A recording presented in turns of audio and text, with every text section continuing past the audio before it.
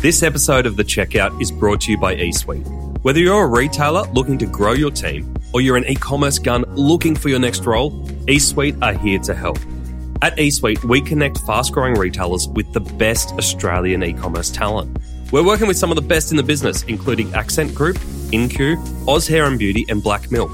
So if you are in the market or interested in where the e-commerce market is at, reach out. Visit eSuiteTalent.com.au for all the latest job listings or contact me directly on nathan@eSuiteTalent.com.au. Now, let's get into today's checkout. Welcome to The Checkout. We catch up with previous Add to Cart guests and ask them 5 quick questions to get to know them better and leave you with a little extra inspiration to get you through your Friday. Today's checkout features Julie Mathers from Flora and Fauna. Julie is e-commerce royalty in Australia after placing as the number 1 person in e-commerce multiple times, including last year, and successfully sold her vegan, ethically sourced, cruelty-free and low-impact e-commerce business, Flora and Fauna, to BWX earlier this year.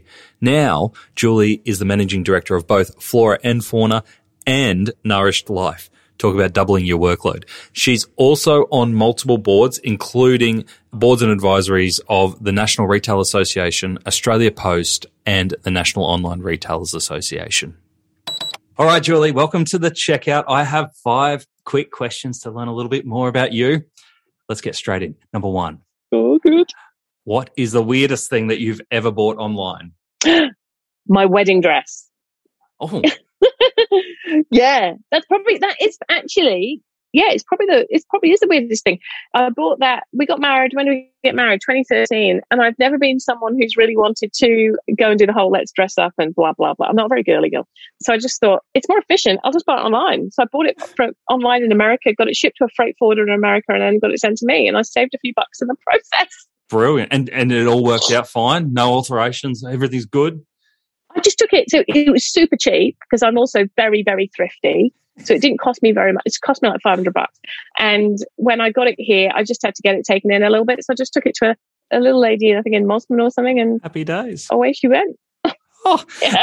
One question that I had for you in our main episode that I never got to, but I'm still curious by it. So I'm going to ask it. I'm going to use this question to ask it. What is the weirdest thing or the thing that surprised you most that you stock at Flora and Fauna? Because I look through there and I go, oh my God, iPhone cases that are eco-friendly, mushroom tea. There's so much different stuff in there. Has anything ever surprised you? Oh, well, nothing's massively surprised me because I sign off on all products. So I suppose some of our weirder things, compostable phone cases, they're pretty weird. Actually, what we are about to launch, and we will have launched, biodegradable vibrators. There you go. Oh, there you go. Good for the bedroom, good for the planet. Good for everyone. Good for everyone. Yeah. Brilliant. All right. Number 2. Who is your favourite retailer? Okay, I have 2. One, because it's where I started my career, John Lewis department stores in the UK.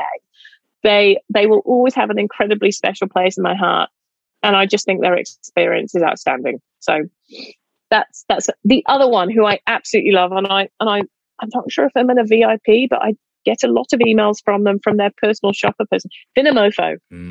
I spend a lot of money at Finamofo, and I'm constantly sending their emails to my team going, look at what they do. It's really good. What they do, which is super cool, and if anyone's listening to this, it might tempt you to buy some wine from them, is when you check out and you get your order confirmation, they have, you see a picture of Tom Hanks, and it just goes, thanks, Tom Hanks, thanks. And it just makes me smile every time I see it, and it's lighthearted. Their branding is phenomenal, and I think what they've got really, really, really right is their tone of voice. I got an email through from James, who's his commercial sales, which somewhat and I get personal emails from him. So I think I just drink a lot of wine, clearly, because it's commercial sales. And I'm like, no, it's just me. And but I get emails from them going, hey, we've got these 2 new wines. I got it yesterday. We've got these 2 new wines coming in. One's a Pinot, one's a Shiraz. They're amazing. I looked at it and I went, that's great. He goes, email me back if you want any. And I went, yeah, can I have a case of that one and a case of that one? And I said, have you got my card details? It's in the system because it's so easy to check out Vinamilk as well. It's in the website. And he went, yep, got them. Is this your address? Yeah, done. And he's like, already like checked them out for you before we had a phone call because I knew what would happen. Yeah, exactly. I know. I'm like that easiest shopper. Their experience is just second to none.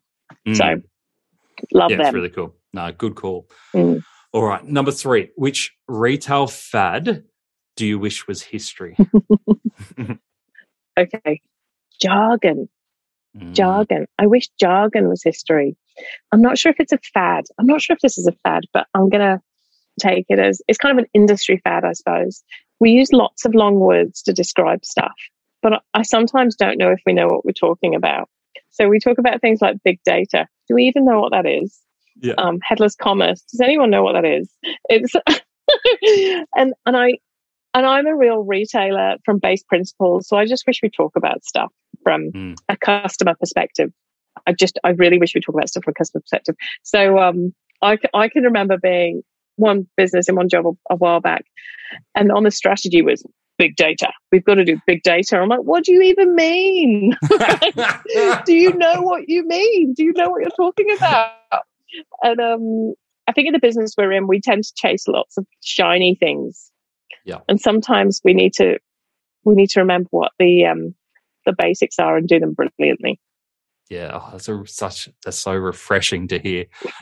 I was even doing a workshop this morning for a client, and we were going through some stats and stuff. I was like, "Oh, your sessions are this, but we've seen a decrease in sessions, which is a bit alarming." Blah blah blah blah blah. And they're like, "What are you sessions? What are you talking about?" I'm like, "Oh, like website visits." And they're like, "Why don't you just say website visits?" I'm like, "Yeah, I suppose we could do that." Yeah. It's almost talking as if this is what's quite good actually about having some of the team at Flora & Fauna, where it's some of them it's their first role, because they do, and they will ask questions, and we really encourage everyone to like never sit still and don't ask a question. If you don't know what we're talking about, mention it. So they do, and it actually makes you think differently because you just go, oh yeah, we've got to think about what we're saying here. Like, you cut the jargon. Yeah, love it. All right, number 4. Can you recommend a book or a podcast that our listeners should immediately get into? Yeah, so there is a book, and it's really helped me understand who I am because I'm a night owl.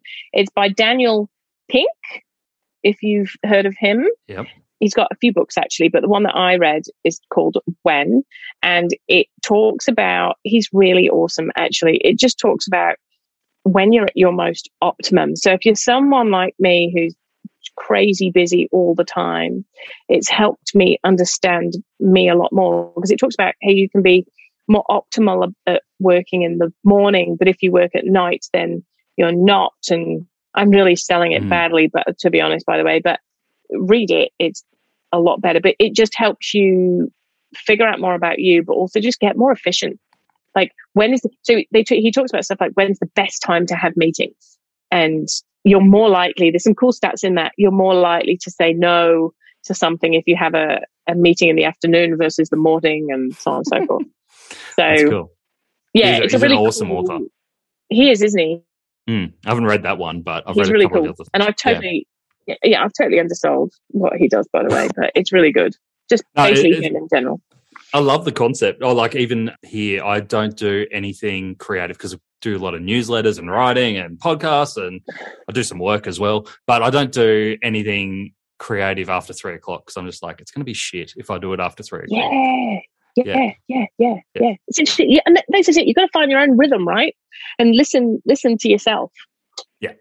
Awesome. All right. Last one I've got for you, Julie, is finish this sentence. The future of retail is... The future of retail. I did come prepared for this. No. I'm going to get there.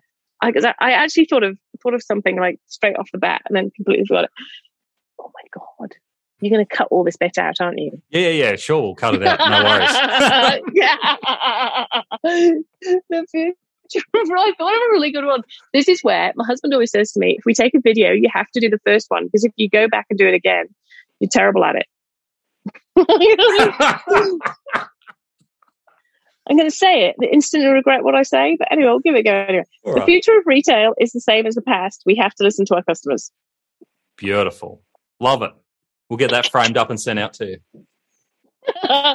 Yeah. Julie, thank sure you so much for joining us on the checkout. My pleasure. Thank you for having me. To hear more from Julie, jump back into episode 121, where Julie shares how she took a Photoshop course to create the very first Flora and Fauna website. And we track that through all the way through the journey to how Julie felt when she handed her business baby over to BWX. We also cover the power of words in retail communication, why retailers are fighting over unit load devices, or ULDs, and Julie's advice for any founders who are considering external funding or acquisition. Thanks for listening, and until next time, keep adding to cart.